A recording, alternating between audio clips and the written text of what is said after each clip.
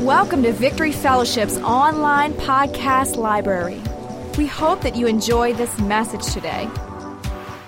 You know, I've been teaching the last couple of months on Thursday nights on the book of Hebrews, and one of the benefits of teaching the book of Hebrews is I get to saturate myself in that book over and over and over and over and over again, and it's one of the most powerful books in the Bible. I love the book of Hebrews from cover to cover, and it gives us really it's I'd have to say it's one of the most, if there were degrees of relevancy, I'd have to rate this right at the top of relevancy to our modern society is the book of Hebrews. And the reason I say that is the very reason the book was written. It was written to, of course, the church in Jerusalem, and it was written just by Paul, or someone influenced by Paul, one of his disciples, and it was written shortly before the temple was destroyed,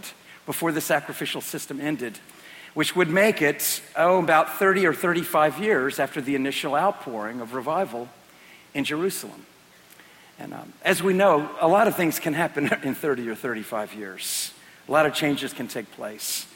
And the church had experienced, of course, huge times of revival and outpouring and ingathering and discipleship and everything that goes along with the move of God.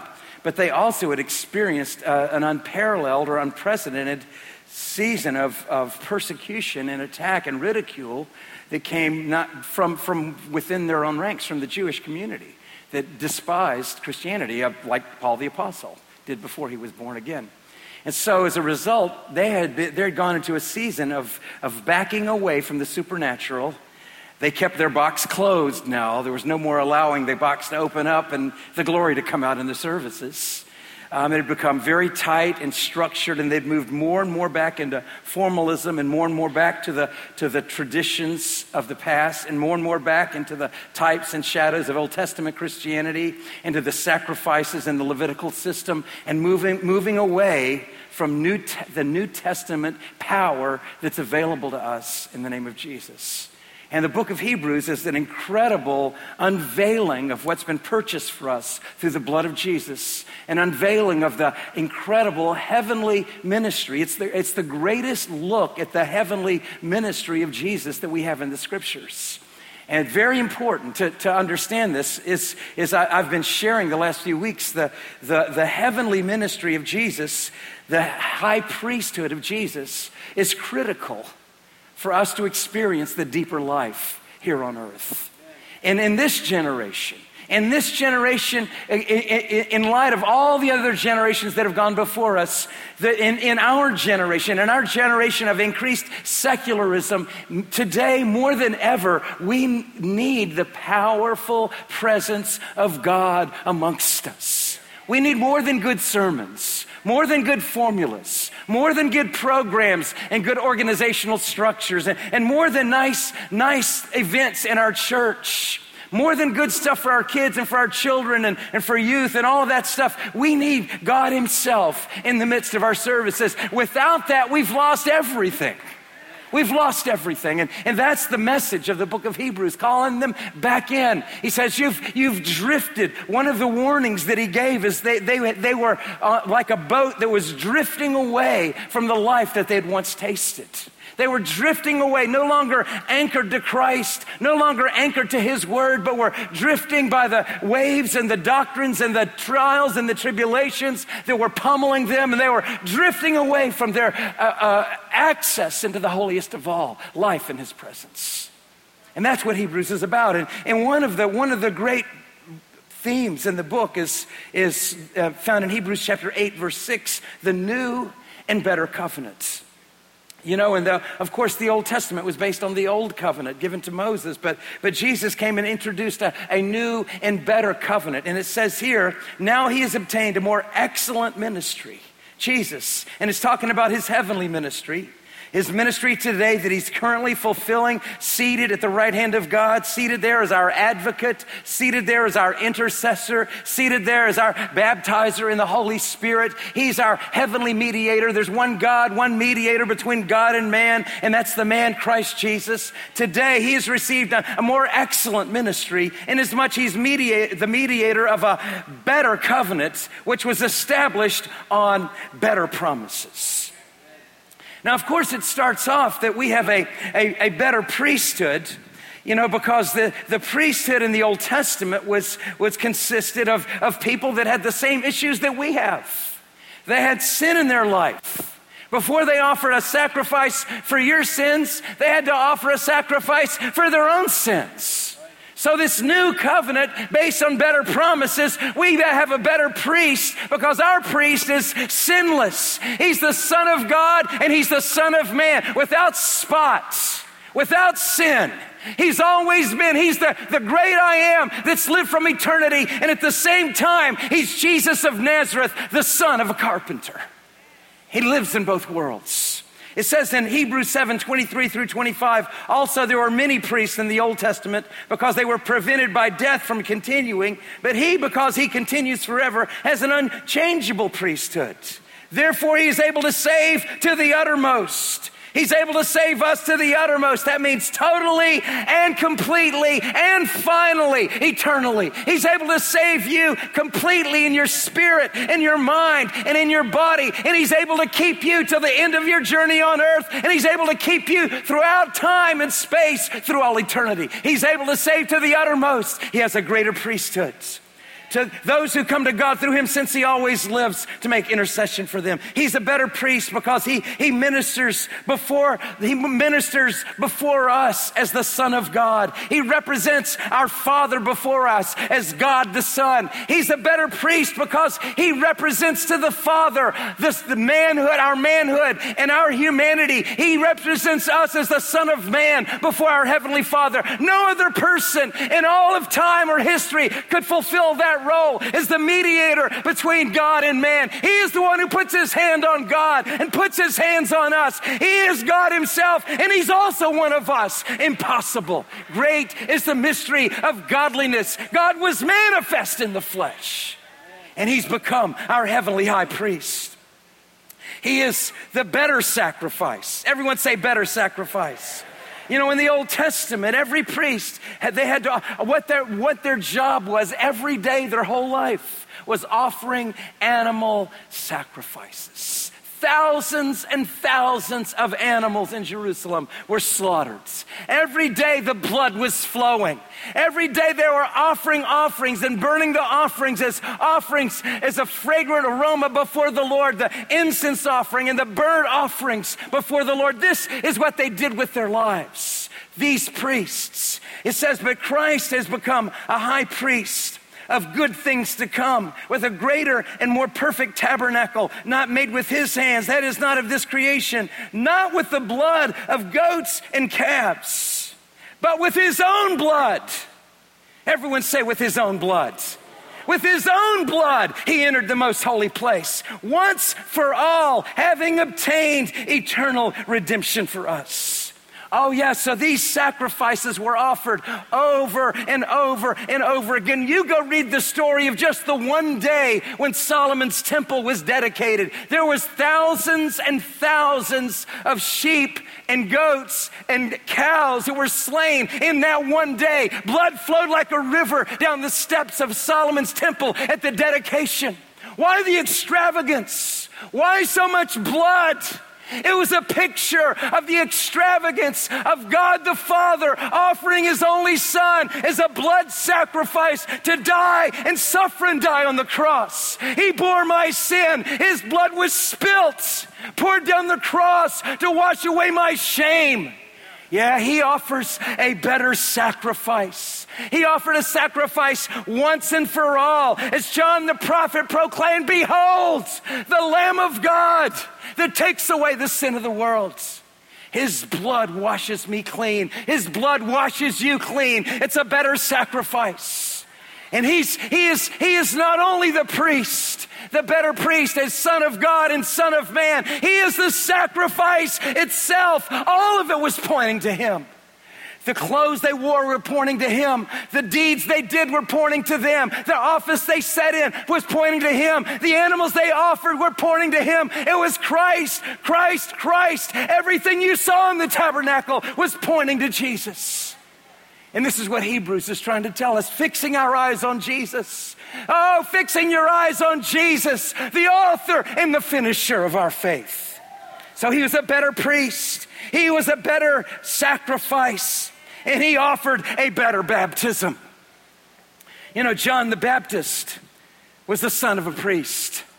John the Baptist was a Levite, born in the tribe of Levi. He had a right to priestly duties. As a matter of fact, when John the Baptist's father, Zacharias, found out news that his wife was pregnant, he was doing his priestly duties in the temple. Him and his wife Elizabeth had lived for the Lord all of their lives, and all they ever wanted was to have a son. And she was barren, and now she was past childbearing age. She was an older woman. Not only was she barren in her youth, now she was past the age of childbearing. And Zacharias and his wife Elizabeth had a broken heart. And Zacharias, it came his one-time shot. Once in his lifetime, he got to go offer the incense just outside the veil. The greatest honor in Zacharias' life. He was coming near to the Lord. And as he came near to the Lord, an angel appeared to him. There hadn't been angelic appearances in Israel for 400 years. And an angel appeared to Zacharias and told him, you're going to have a son. He's going to go in the power of Elijah the prophet. He's going to be a voice crying in the wilderness. And when he's born, I want you to call him John. John was a priest. Now, you know, he lived out in the wilderness. He went and he didn't live like the other priests. He dressed different from the other priests. He dressed like his forerunner, Elijah. He dressed with a camel skin coat. This guy was not trendy, he was not current, and he was anything but relevant. Totally out of the box. He was out, he wasn't holding seeker-sensitive services. He was prophesying out in the desert, and the power of God was on him. He never had a haircut once in his life. He had a beard, and he had hair, and he ate locusts and wild honey for his diet. And the hand of God was on him, and he began to prophesy, and he began to baptize. You know, in the Old Testament, if you were going to convert as a Gentile, if at some point in the process, not only were you circumcised, but you also were baptized. You were a pagan, and you had to wash away your past as you were baptized in the Jewish faith. And John the Baptist began to baptize the people, and he was so radical. He's saying, all of you sons and supposed sons and daughters of Abraham, you're all pagans. You all need to be baptized. You need to repent of your sins and come to God. And then he began to say, I'm a forerunner. God's preparing a way for one after me. And then he says in Matthew 3:11, I indeed baptize you with water unto repentance. But he who's coming after me is mightier than I, whose sandals I am not worthy to carry. He will baptize you with the Holy Spirit and fire. John was prophesying about his heavenly ministry. Jesus never baptized anyone with the Holy Spirit until he sat down at the right hand of the Father, till the sacrifice had been offered, till he had taken his place as our Melchizedek, our heavenly high priest. He sat down at the right hand of the Father. The Father anointed him with the oil of gladness and called him. And said, this is the Son of my love. And he began to pour out the oil of gladness upon his Son. And that oil began to pour out upon the earth. In the day of Pentecost, they began to experience the power of his presence. An unprecedented outpouring began to fall on Peter and the other disciples, but it didn't stop on them. It went to the 120 in the room, and then it began to spill over into the thousands in the streets. And Peter began to prophesy, this is that which Joel prophesied. In the last days, I'm pouring out my Spirit on all flesh, on all mankind. And this, my friends, is the current ministry of Jesus. Yes, this new and better covenant has a better baptism. I've been baptized in water, but I've also been baptized in something else. As a matter of fact, we are getting baptized in something else. It's like I feel this heavenly cloud moving into the sanctuary. Even as I'm preaching this morning, there's a baptism in the cloud and there's a baptism in the river of the Holy Ghost. If anyone who has ears to hear this morning, you can step in, even in these moments, under the inspiration of the Holy Ghost, as the Word of God is being preached. You can step under the influence of the mighty cloud of His presence. If His cloud appeared under the old covenant, if His glory was present in the covenant established by blood of animals, how much more shall His presence come and fill the house? If they poured out sacrifices on Solomon's court and the glory of the Lord filled that house at the response of blood sacrifices, how much more when the blood of His only Son has been poured out and He Himself is seated at the right hand of God? Today, my friends, while it's still called today, harden not your hearts, but draw near to God and worship Him. Worship Him and draw near to Him. See Him high and lifted up. See Him as King of glory, as Lord of lords, and King of kings. Honor Him in His place as the heavenly high priest. Step into the baptismal waters. Oh yeah, He'll fill you with His Holy Spirit. Oh, it's a better covenant because it has a greater effect on us. It's able to cleanse even our conscience.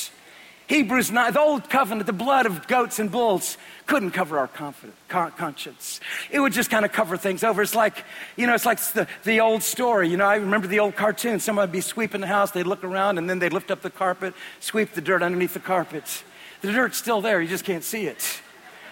That's the way the blood of the old covenant was. It was a covering. It never did away with it. There was always a reminder in the back of that I was that person that did those things.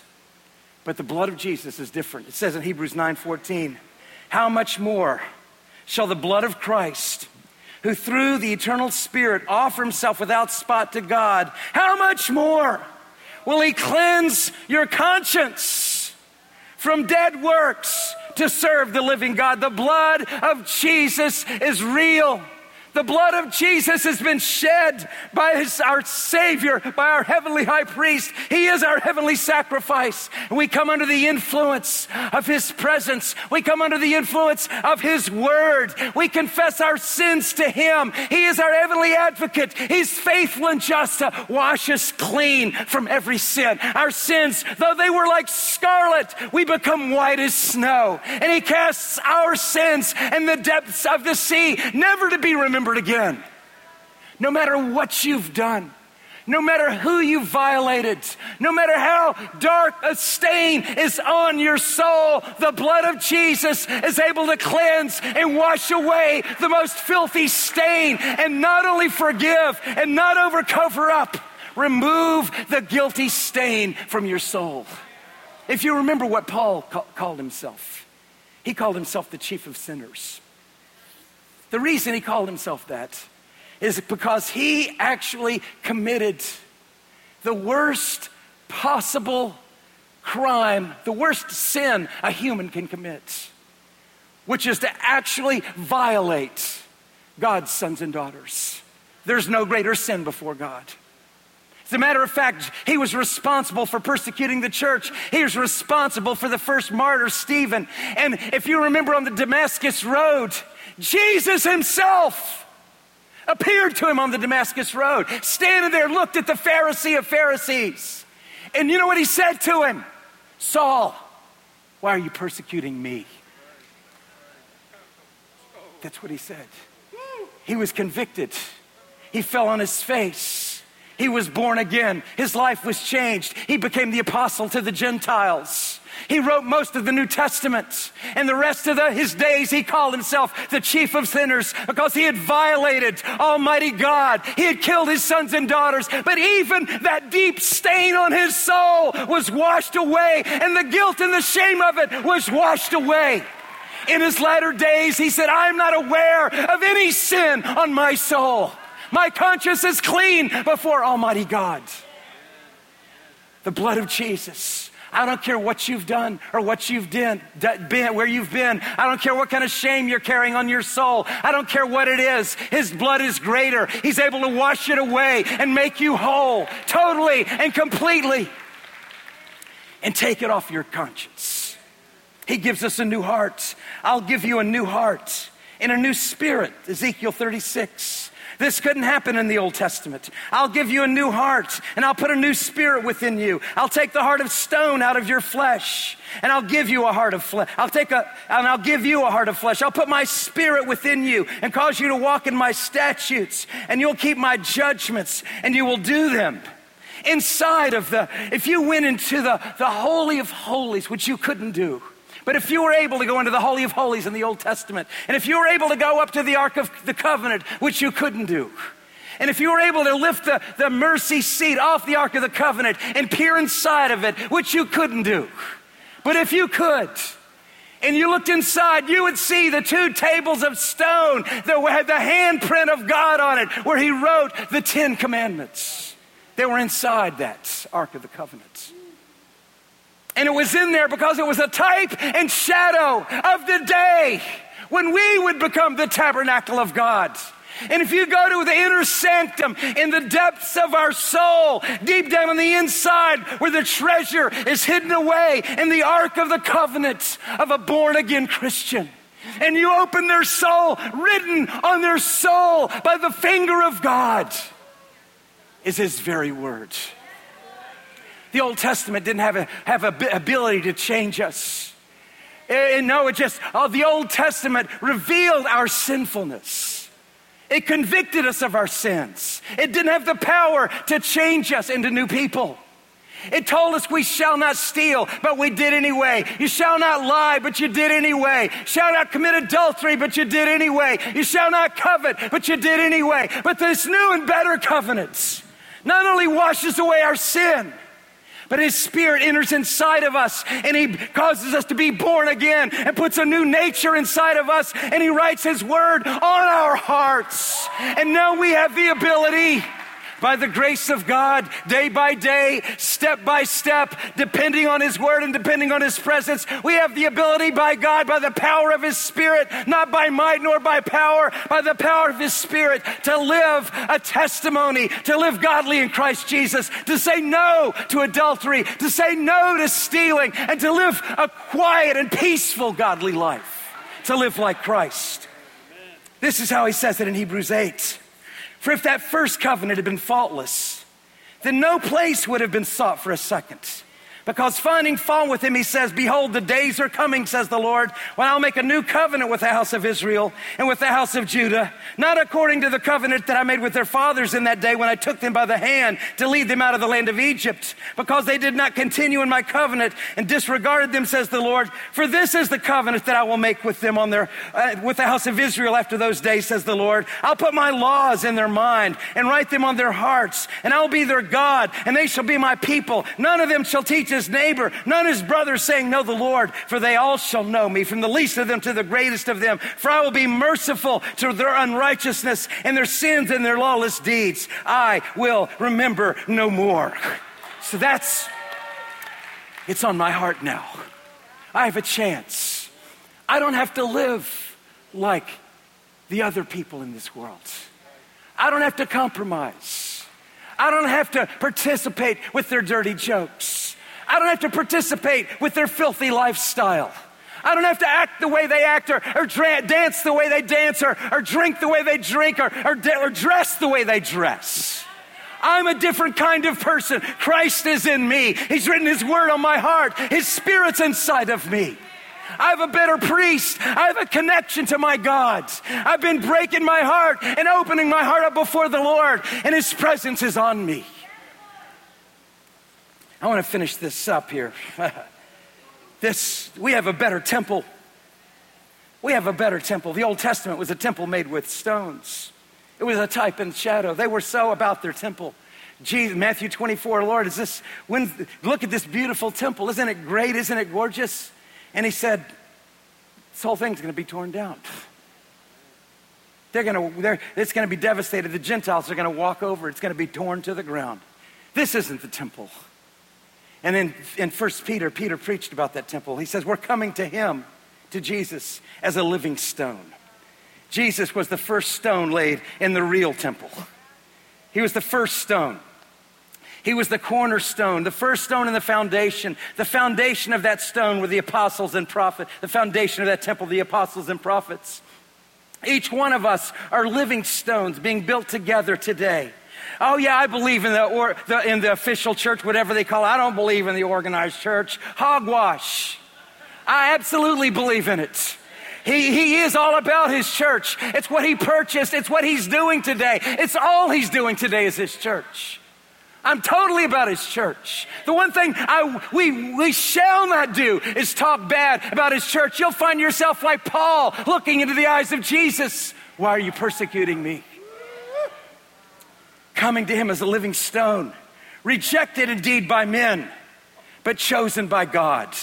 He was rejected by men, but chosen by God. You also, as living stones, are being built up as a house, a holy priesthood, to offer up spiritual sacrifices acceptable to God through Jesus Christ. Therefore, it's contained in the scripture, behold, I lay in Zion a chief cornerstone, elect and precious. He who believes on him will by no means be put to shame. This foundation, and then the house is being built. What is the purpose of his house? For the glory. That's the purpose. It's the glory. It's the temple for the glory. For God to meet with man. For people in this community in New Orleans to be able to come to a place where there's people that love the Lord and love one another, that welcome the Holy Spirit, and they can come in from being brutalized, from going through from all the lies and the garbage and the temptations that they face 7 days a week. They can find a shelter, a refuge. They can come into a house of God where God's glory is welcomed, where he's appreciated, and where they can get under the influence. It's the glory of his presence. We're being built together. You're a living stone, and he's put you at Victory Fellowship as a member of this particular expression of his local church to be a dwelling place for the glory of God in Metairie and in Mandeville and in Broad Street. God's glory. Let me finish with this last scripture. It's a better covenant because it gives us an access to the deeper life, the life behind the veil. Hebrews 9:11 and 12, Christ came as the high priest of good things to come, with the greater and more perfect tabernacle, not made with hands. That is not of this creation, not with the blood of goats and calves, but with his own blood. He entered the most holy place once for all, having obtained eternal redemption. At the expense of boring somebody, I have one short paragraph that I'm going to finish with, and then we're going to pray. This is Andrew Murray's comments about this last verse that I just read. If you can pay attention to anything today, pay attention to this. Yes, Christ passed from the holy place into the holiest of all. When he died, the veil was rent in twain, just like you saw in the Passion of the Christ. The temple was rent in two, signifying the way into the glory has been opened for mankind. The two components were made one.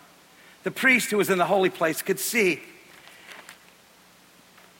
and could enter into the holiest. All that was in the holiest, the light of God's presence between the cherubim, could shine unhindered into the holy place.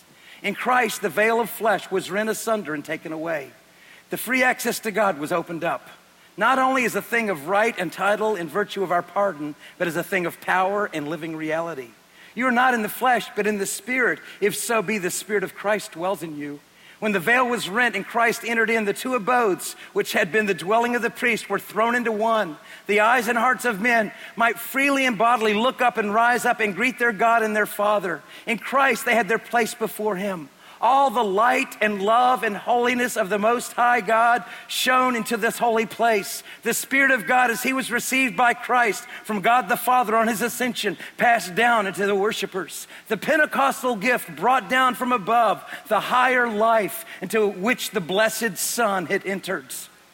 The Pentecostal gift brought down from above the higher life into which the blessed Son had entered. He became a man and entered back into the glory that he left. He entered back in on our behalf to bring us into that intimate relationship with his Father.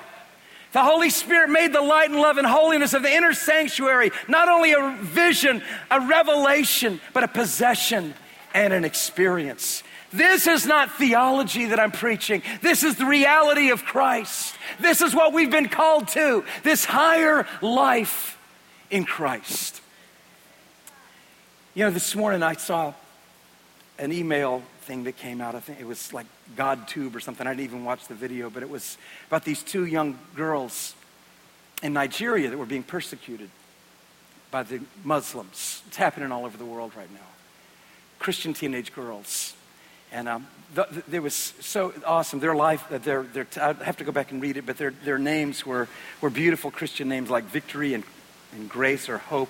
Beautiful Christian names. And the name of their church, this is why I even brought it up, the name of their church was the Deeper Life Church. That was the name of their church. Oh, this is awesome. I wish I could go attend that church. I bet it's a powerful place.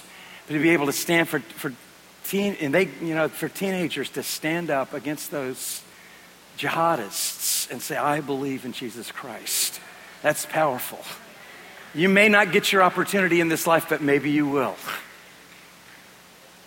It better be real, my friends. This world is a scary place. It better be real. I'm telling you, this seeker-sensitive stuff doesn't cut it when the real world hits. When Katrina comes banging on your door, you better have a hold of the anchor that enters within the veil. You better have some substance in your experience. Get a hold of God. Better let God get a hold of you. Yield yourself to Him. Thanks for listening. Check out our website at victoryfellowship.net for service times and locations.